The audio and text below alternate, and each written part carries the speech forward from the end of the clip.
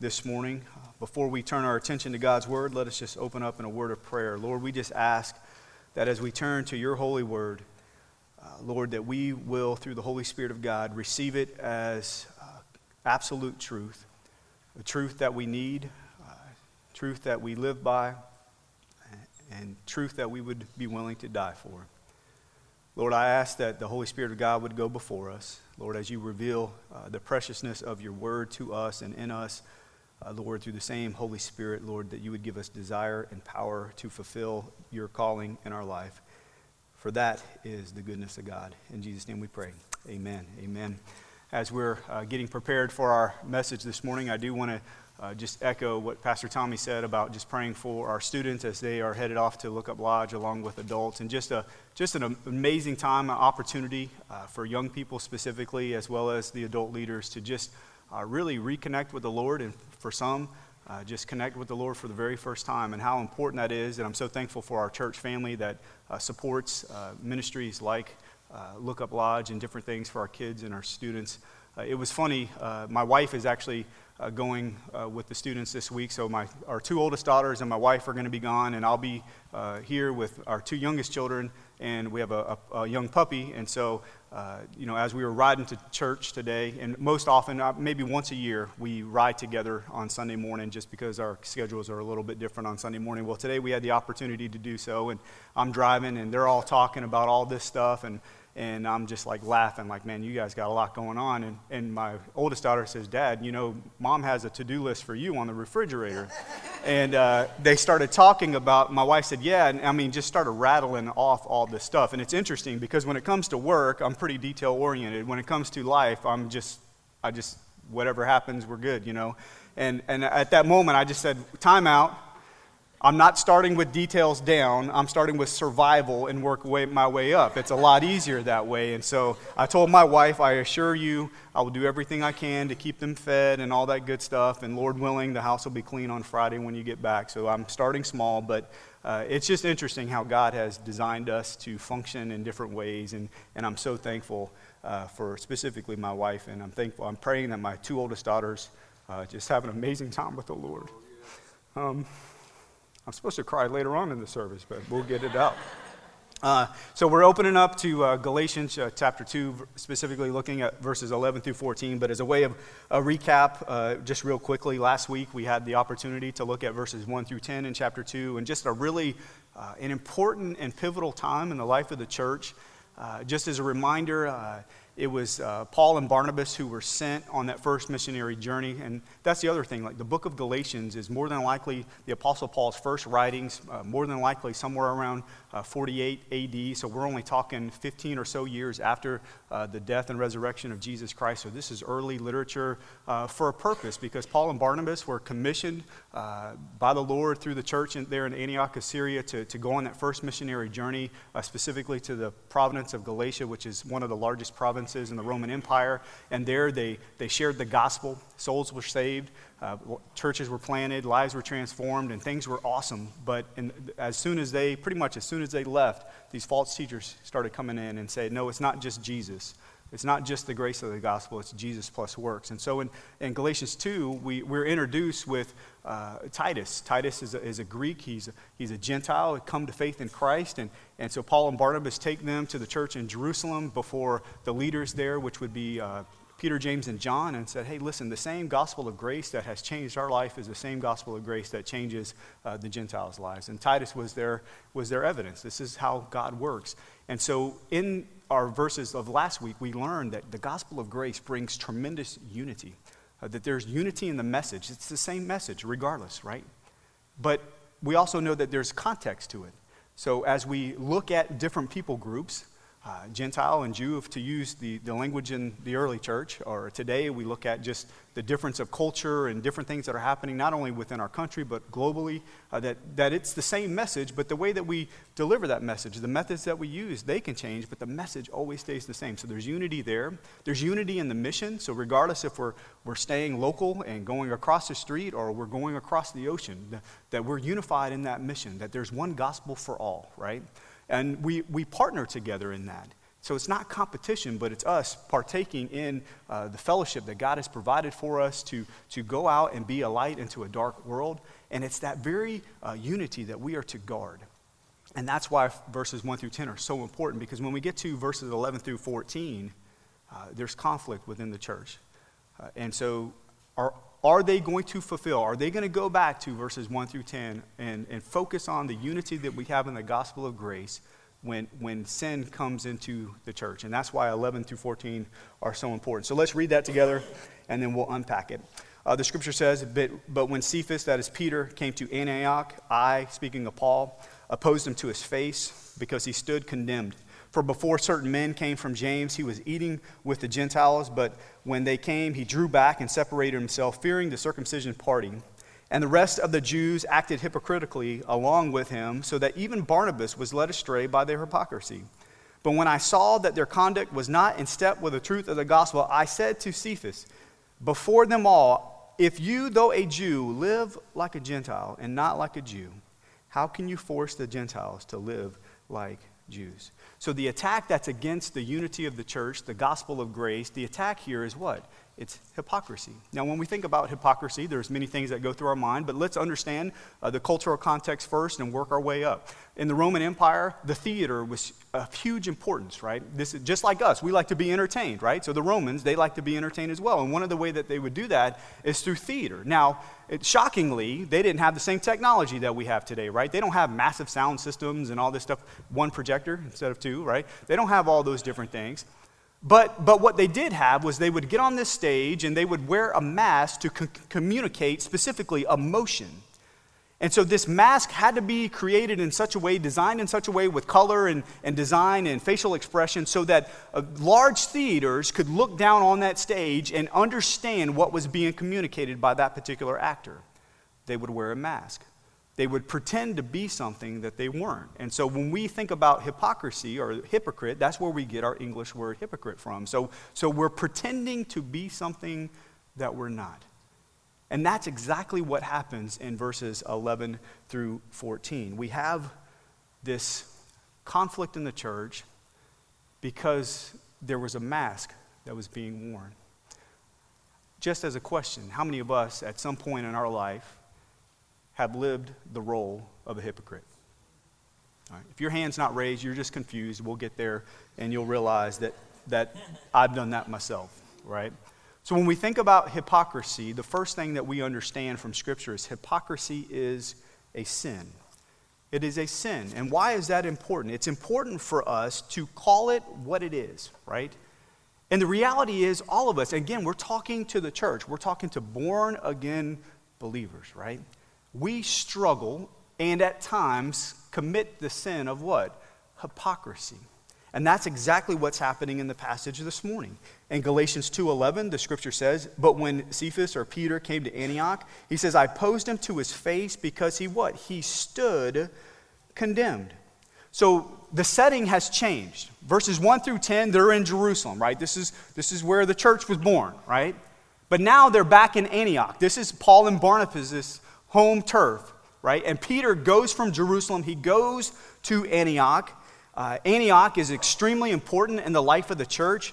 In fact, when you think about geographical size, it's the third largest city in the Roman Empire. It's known as the Queen of the East, and so there's a lot that's happening in Antioch. It's a very diverse place.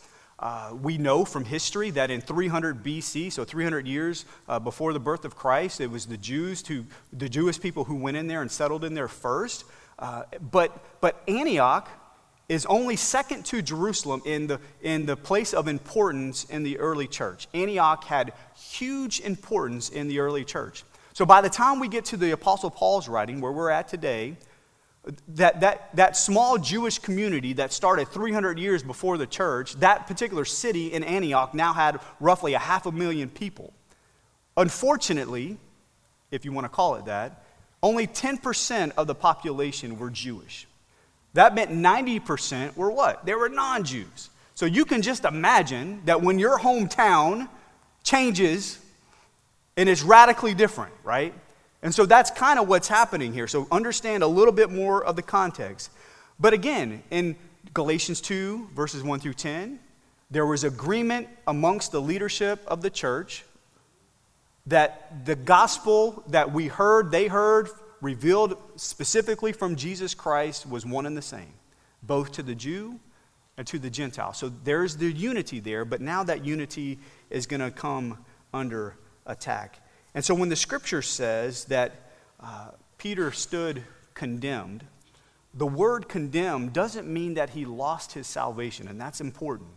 Listen, your assurance of your salvation is not based on your performance. It's based on the finished work of Jesus Christ. And according to Ephesians chapter 1, once you have been born again by grace through faith, you have been sealed forever, for eternity, with the Holy Spirit of God. And so that is extremely important. So it's not talking about losing salvation. It means that Peter is to blame for why this particular sin of hypocrisy is entering into the church there. How do we know it's a sin? Well, Galatians 2:14 at the beginning says, "But when I saw their conduct was not in step with the truth of the gospel." That means that Peter was starting to turn away from the gospel of grace. We saw this in Galatians 1 verse 6, where the scripture says, when Paul says, he's speaking to the churches in Galatia, he says, "I am astonished that you are so quickly deserting him," talking about the Lord, "who called you in the grace of Christ and are turning to a different gospel." So Peter is moving away from the gospel of grace to a gospel of works, which is really no gospel at all. This is a reminder to us that this didn't mean that Peter didn't believe in the gospel of grace. He did. But he was failing to live it out. He was choosing not to live it out. He was wearing a what? He was wearing a mask. He was pretending to be someone that he wasn't. So he had right belief, but wrong living, right? That's exactly what's happening here. And based on how it's written in the Greek, it reminds us that this wasn't a one-time event. This was beginning to be a habitual practice for Peter. That he had to struggle with hypocrisy, and his life began to reflect that of hypocrisy and not the gospel of grace. So it's not a one-time deal. This was like a continuous practice that was beginning to happen. And before we get prideful and arrogant and say, "I would never do that, man. Peter's a leader in the church. How in the world?" Let us be reminded that we're all prone to wander. We're all prone to leave the God we love, right? I love what the half-brother of Jesus says in James chapter 3. He says, "For we all stumble in many ways." Is that not true? All of us, every single one of us, all stumble in many ways. And for Peter in this particular situation, it was that of hypocrisy. So we know first and foremost that hypocrisy is a sin. The second thing that we learn in this particular passage is hypocrisy breaks fellowship.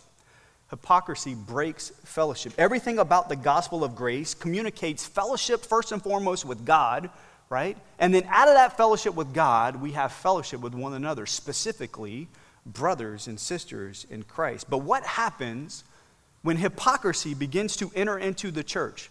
What happens when you have right belief but wrong living within the body of Christ? Well, fellowship begins to be broken. Notice how this happens in verse 12 of Galatians chapter 2. The scripture says, "For before certain men came from James, he," speaking of Peter, "was eating with the Gentiles. But when they came, he drew back and separated himself, fearing the circumcision party." So we don't know for sure who these individuals are. We know that they came from James. We don't even know if James actually sent them. Now, the scripture kind of alludes to that here. It's kind of vague. But we really don't know if James really sent them. In fact, I would argue that James actually didn't send them. I think they used the name of James to develop some clout. But if you look at Acts 15, verse 24, James says, "I didn't send them. They didn't come from me." Right? And so that's important. But we don't know for sure. But what we do know is this religious group came, and they had a problem with the very fact that a Jew was sharing a meal with a Gentile. You know, this isn't the first time this happened. When Jesus had his earthly ministry, you know what he did? He had meals with who? He had meals with sinners. He had meals with Gentiles. And guess what? The religious crowd had a problem with that. In fact, if you look at Luke chapter 15, verse 2, the scripture says, "And the Pharisees and the scribes, they grumbled," complained, saying, "This man," speaking of Jesus, "receives sinners and eats with them." And praise be to God, he does that, right? He brings me to his table, right? I'm so thankful for that.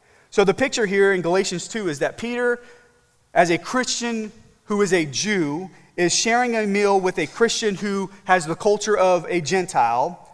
This meal, this gathering that they had wasn't a one-time deal. This is a practice, a daily practice that they had. They joined together at the table for a daily meal. Now, this meal is a big deal. It's not just sharing food itself, which is an awesome thing, but in the Jewish culture specifically, this sharing of a meal symbolized something far greater than just eating food. It symbolized that we were one. And the same God that blesses me wants to bless you, and he will allow me, he will open the door for blessings that I have in order to bless you back, right? We saw that. Remember the famine that happened in the early church. It was the Gentiles who brought relief to the Jewish congregation, right? And so that's important, and so that's what we see here. Now, this idea of table fellowship may not really be that big of a deal to us today.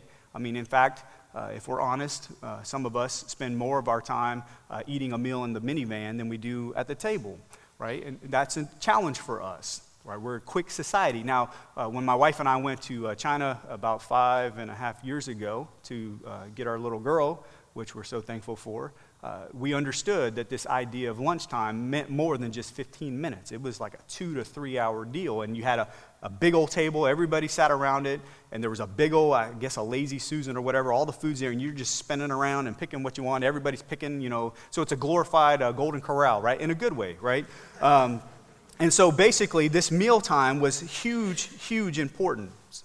So we have in this particular passage two important things. We have this meal, and then did you hear the circumcision party, right? So these two things, circumcision and this meal, were huge things. Now I'm 100% confident that when we walked into this sanctuary this morning, we were not thinking who's circumcised and who's not circumcised. That's a little creepy, right? We didn't think that. And I'm probably 95% sure we didn't walk in here thinking to ourselves, I wonder what they eat. Are they organic, non-organic? Are they keto-friendly or carb loaders? What are they? We don't do that often, right? But in this particular culture, specifically the Jewish culture, this was huge. Why? Because in the Old Testament, those are two main ways that God's people were identified. They had not only ceremonial laws, circumcision, but they had dietary laws, the eating of food and what you specifically didn't eat. But by the grace of God, when Jesus came onto the scene and he did the work of grace on the cross, and he tore those walls down. It was no longer the old covenant. It's now a new covenant of grace. And Peter knew this. How did Peter know this? Let's understand the buildup of what's happening in Peter's life. In Acts 10, there's an incredible encounter of God's grace, both to the Jew and to the Gentile in Acts 10. In Acts 10, you have Cornelius. Cornelius was a Gentile, right? He did not grow up with Jewish custom. And God begins to reveal himself to him. And then about that same time, God is revealing himself to Peter. Peter is a follower of Christ from Jewish descent, but he's a follower of Christ. And Peter is having a time with the Lord. He's praying, and sometimes like us, he got hungry, right? You ever been praying and you got hungry? Well, he gets hungry in the midst of his prayer time, and all of a sudden, this vision comes from the sky, and it's like a blanket just comes down, and there's all these foods on there that he's not supposed to eat, right? And God says something awesome. He literally says, go kill and eat. That's pretty strong language. But Peter's confused. This has never been this way, God. Are you sure I'm hearing this right? And essentially, God says, it's okay. Get you some bacon, right? It's okay. Now, I would love to relive the first time I tasted bacon, but I think every time I eat bacon, I relive the first time because I never have been disappointed with bacon. And so you have these walls beginning to be torn down. And so God is, and again, this is important, God is revealing himself both to the Jew and to the Gentile at the very same time, because there's an amazing testimony that happens here. So much so that when we get to Acts chapter 10, verses 28 and 29, this is what Peter says. And he said to them, so Peter is talking to Cornelius, but not just Cornelius. By this time, Cornelius has his family gathered around, right? And Peter says, you yourselves know how unlawful it is for a Jew to associate with or to visit anyone of another nation. That's what we were just talking about, right? You don't enter into table fellowship with someone who is a Jew if you're you're a Gentile, or vice versa. If you're a Jew, you don't associate with a Gentile. But I love the contrast here. But God has shown me that I should not call any person common or unclean. So when I was sent for, I came without objection. I asked then why you sent for me. So Peter's not sure why Cornelius is coming to find him. He didn't know that God had revealed himself to Cornelius as well. And so there's an interchange that begins to happen. So Cornelius shares with Peter everything that God shared with him. So much so that this is what happens next in Acts 10, verse 34 and 35. So Peter opened his mouth and said, truly I understand that God shows what? God shows no partiality, but in every nation, anyone who fears him and does what is right is what? Acceptable to him. So in other words, every follower of Christ, regardless of your cultural upbringing, is one at the table, right? You're one at the table. There's a chair for all of us in Christ. And Peter begins to share the amazing message of the gospel of grace. And what happens in Acts 10, 44 and 45? The scripture says, while Peter was still saying these things, the Holy Spirit fell on all who heard the word. And the believers from among the circumcised who had come with Peter were amazed because the gift of the Holy Spirit was poured out even on whom? The Gentiles. What an amazing, this is a massive moment in the early church. For the first time, you see the gospel go public specifically to the Gentile nation. We see Gentiles being saved by grace through faith. They have the same Holy Spirit. They are part of the body of Christ. This is a big deal. But it wasn't without criticism, right? What do we see in Acts 11?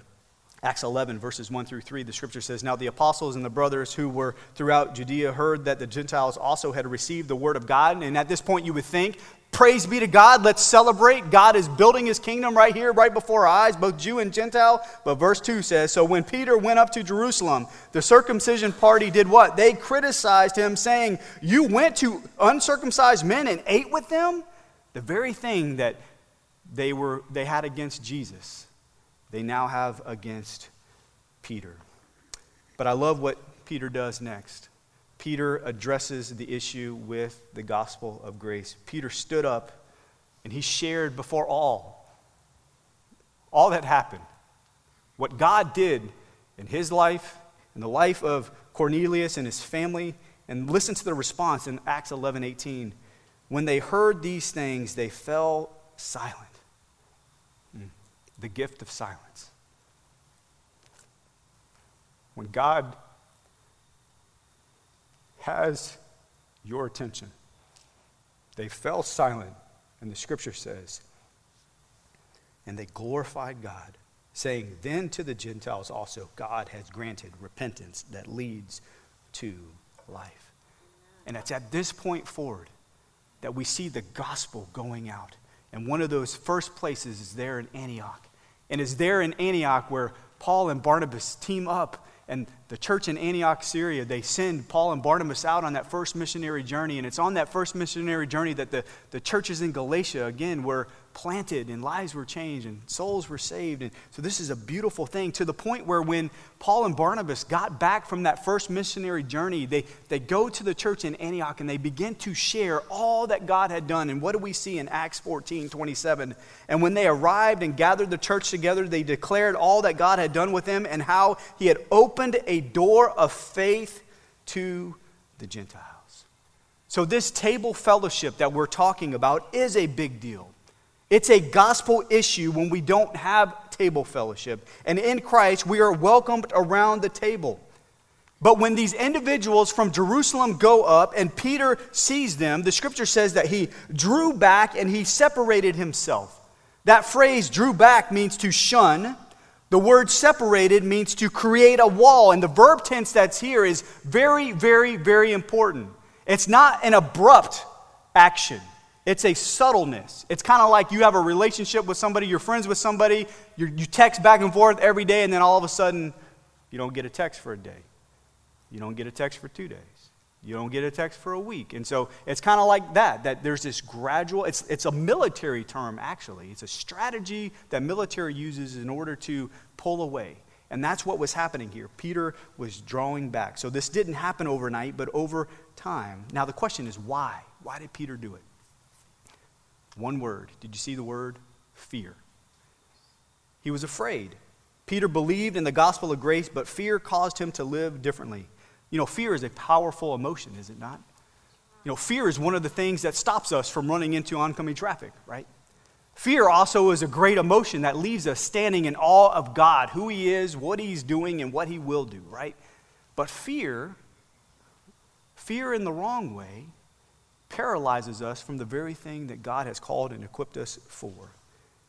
So fear, in this particular case, was robbing Peter of the freedom of sitting down and having continual fellowship with those who come from a different culture. So Peter was gripped with fear. Now, why was that? We don't know for sure. We can speculate. One of them could be persecution. Right before this encounter in Acts chapter 12, it tells us that Peter was thrown in jail. He was being persecuted by the religious people. It also tells us that James, the brother of John, was martyred. So it's possible that when this group came in, he feared for his life. We don't know. It's also possible that Peter feared of losing the approval of man, right? He wanted everybody to like him.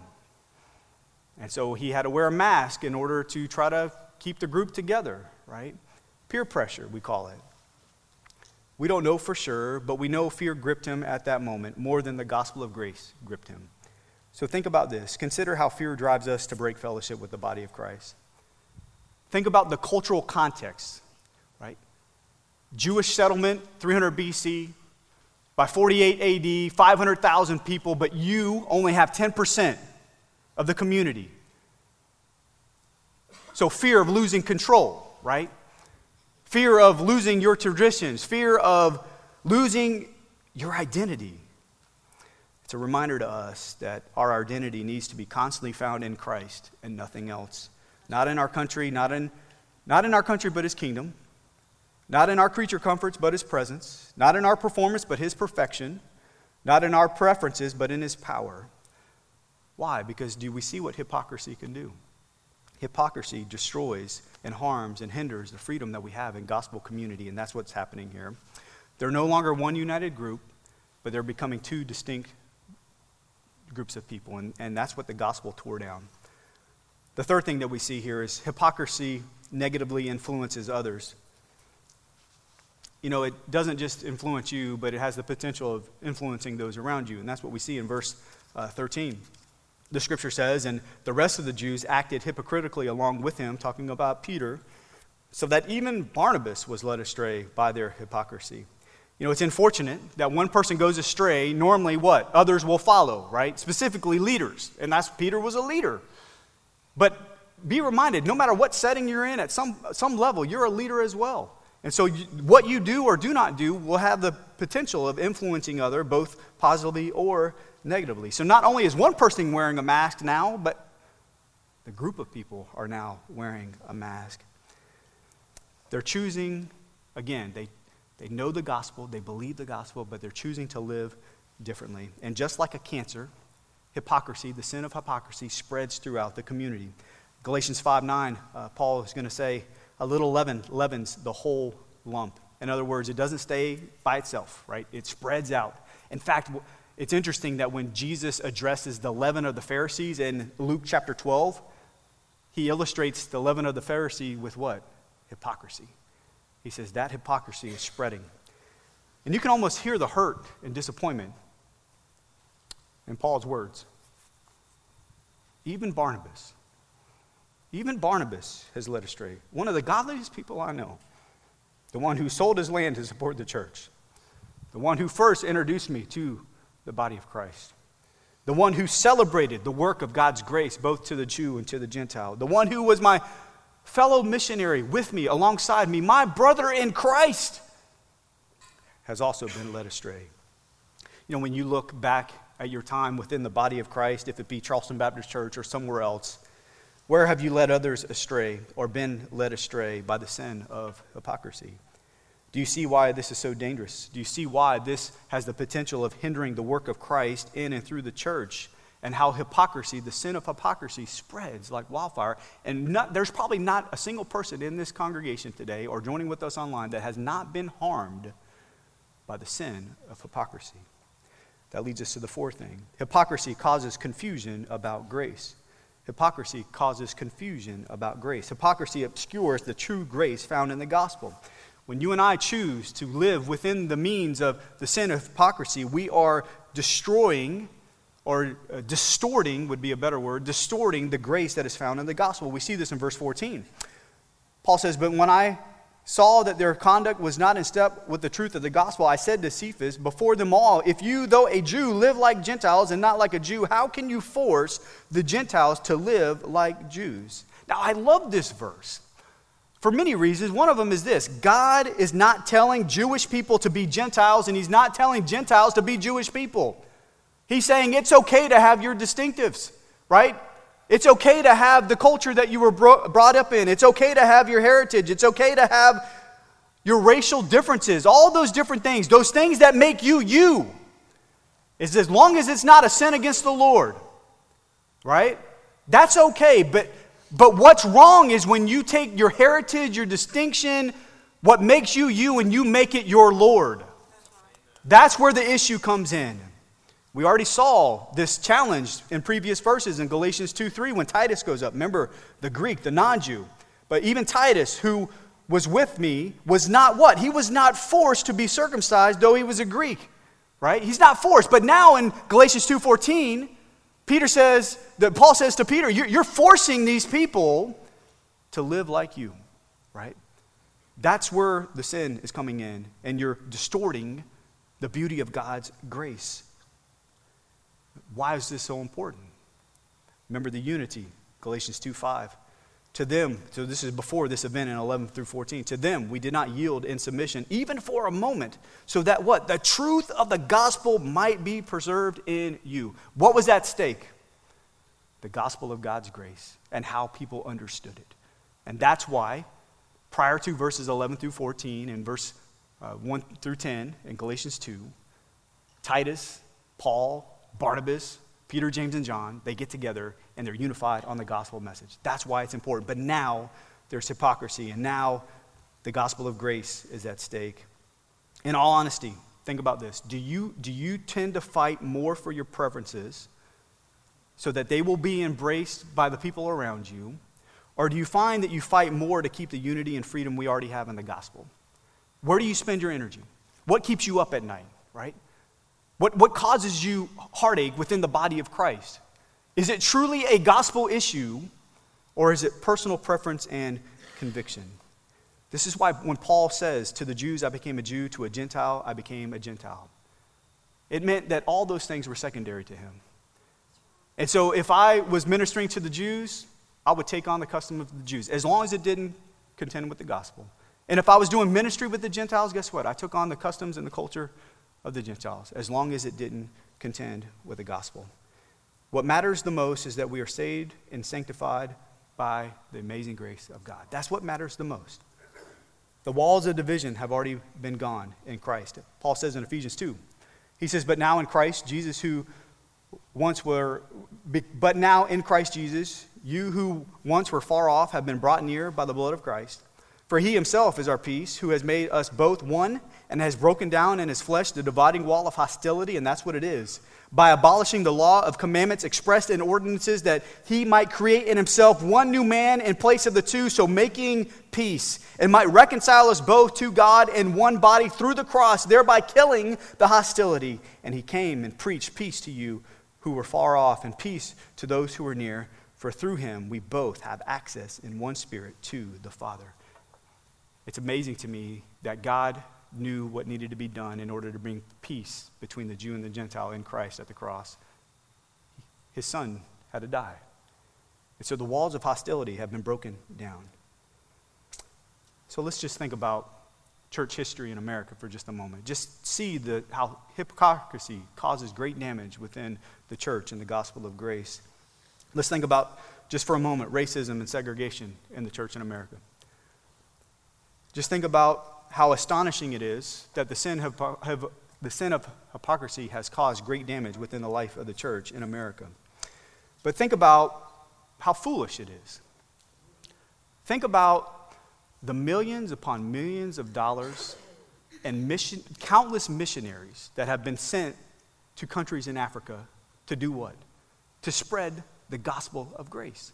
And yet in our own country, in our own churches on Sunday morning, we cannot find the means of grace to worship the same God together. It makes no sense. Now, before we get on our high horse and look back in the past 50 years and point our fingers at them, let us again realize that we all stumble in many ways, right? So the heart of the church, the heart of this pastor, your pastor, one of your pastors, is that we don't have to wait 30 years from now to look back and say, man, we really got it wrong. But we would, with great gospel sensitivity, be open to what God is doing and not allow these secondary things, these distinctives, yes, to not be our Lord. And that's what's happening in the body of Christ in many ways. And so my prayer is that we will not confuse the gospel of grace, not only to ourselves, but to our community that's around us. That leads us to the fifth and final thing. Hypocrisy needs to be confronted. It needs to be confronted. We see this in two places. The first time we see it is in the second part of verse 11. I, Paul, opposed him, Peter, to his face, right? So Paul goes directly to Peter. And then we see this again in the first part of verse 14, where it says, but when I, speaking of Paul, saw that their conduct was not in step with the truth of the gospel, I said to Cephas, or Peter, before them all. So now Peter confronts them, or Paul confronts him where? In front of everybody. Now it's interesting, and this is where my mind works. I'm trying to get the illustration of, okay, what's going on here? You just love to be there, right? It's funny, we'll say, I wish I was a fly on the wall so I could hear what was going on. The issue is flies don't have ears, right? So that doesn't really make sense, right? They can't hear. But think about what's happening here. My mental picture is when you think about Peter, Peter's name means rock. Paul's name means small, right, or little. And so in my mind, I'm just thinking of, all right, who are two individuals where one is small and one is big? Well, there's a lot of movies that The Rock and Kevin Hart do together, right? And I'll show a picture so you just get the look right here, right? The Rock is 6'5", 260, and if you figure out who he is. Kevin Hart is 5'2", 140, right? And so in my mind, I've got this idea that Peter, this big man, and Paul, this little guy, are going head to head. But guess who wins? Paul wins, not because he's smarter or stronger. It's because he leverages the gospel of grace to show and expose the error of his sin. And so in my mind, I have this picture of this opposition that's happening. And what we find with confrontation, specifically in the body of Christ, is that it is what? It is difficult, right? Think about your life for just a moment within the body of Christ. How often or how many times have you confronted a particular sin and you went about it the wrong way? Or think about somebody who has confronted you with a legit sin and they went at it the wrong way. And so there's guilt, there's hurt, there's shame, there's all those different things, right? But it doesn't negate the what? The beauty of confrontation within the body of Christ for the sake of the gospel. Now, we may sit here and say, well, Paul got it all wrong. He should have went to Peter one-on-one. You know, the reality is we don't know. We know from verses 1 through 10, they did have a private meeting. So it's safe to say that maybe they had a private meeting on this one. It also tells us in 1 Timothy 5 that if a leader has a public sin, then it's okay to do what? Public confrontation. So we don't know all the details, but we do know that the Scripture does give us the heart of confrontation. And one of the ways that we see this is in Galatians 6. It's a beautiful passage. Paul writes, he says, brothers, so he's talking to the church, if anyone is caught in any transgression, so any sin, hypocrisy being one of them, you who are spiritual, so this phrase, you who are spiritual, isn't talking about your pastors specifically. It's talking about someone who, in that moment of their life, is a healthy disciple. They're being led by the Spirit of God. You who are spiritual should do what? You should restore him. That's the goal of the confrontation. Restoration. Now get two pictures in your mind when you think about restoration. On the one hand, it's bringing back together a broken bone, right? So anytime you've broken a bone, they reset it, right? They want to restore that bone, not just to where it was, but to be better than it was, right? The other idea of restoration has to do with mending nets. And so when you think about nets being used for fishing, a lot of times they'll get holes in them. And so in order to make them work effectively, you have to mend them back. And so the picture here is that this restoration is to set something that has been reset something that's been broken, and to also mend it in such a way that it can be repurposed again, right? That's the heart of restoration. That's the heart of the gospel. Now also look at the heart behind it. Paul says, in a spirit of what? Gentleness. Keep watch on yourself, lest you too be tempted. So these two things converging together, humility and pride, right? Gentleness only comes from who? The Spirit of God, right? This is one of the characteristics of God in you. And in order to show gentleness, you have to rely on the Spirit and not on the pride of your flesh. And that's what I think he's talking about. Keep watch on yourself, lest you too be tempted. What's the temptation when you're confronting somebody with their sin? I'm better than you. How dare you get this wrong, right? And so both of these things, gentleness, humility, all those things working together for what? For the sake of restoring a brother or sister in Christ back in right fellowship with the Lord and with one another. Did this work in Peter's life? Oh, yes, it did. How do we know? We get towards the end of Peter's life in 1 Peter chapter 2.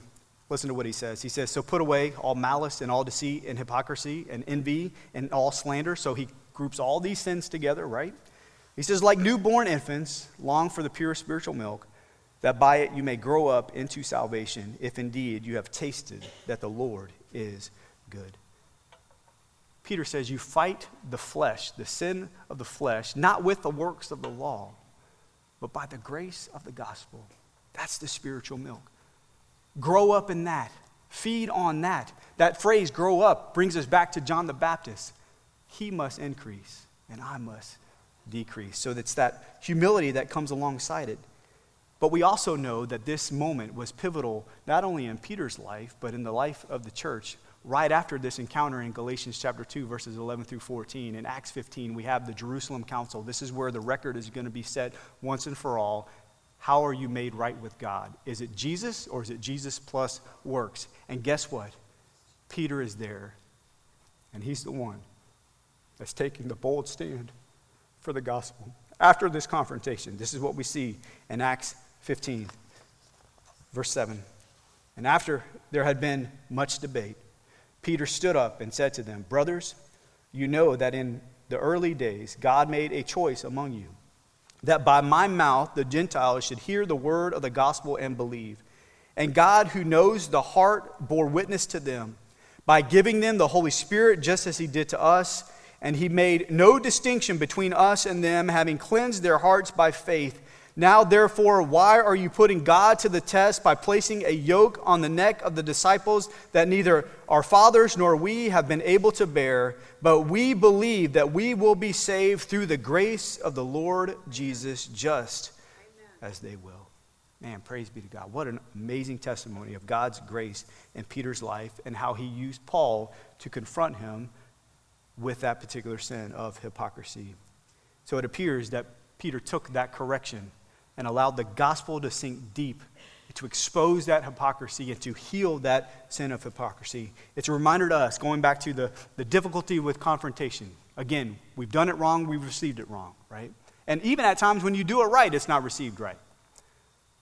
Listen, the reality is we're not perfect people, but we need gospel community together. So we need to seek forgiveness, seek restoration, seek reconciliation with our brothers and sisters in Christ. We need to learn how to extend grace and receive grace from others. This means that we need to set our mind with tremendous humility on Jesus Christ himself. Why? Because hypocrisy is a sin. Hypocrisy breaks fellowship. Hypocrisy negatively influences others. Hypocrisy causes confusion about grace, and hypocrisy needs to be confronted. As the worship team comes up and leads us in our time of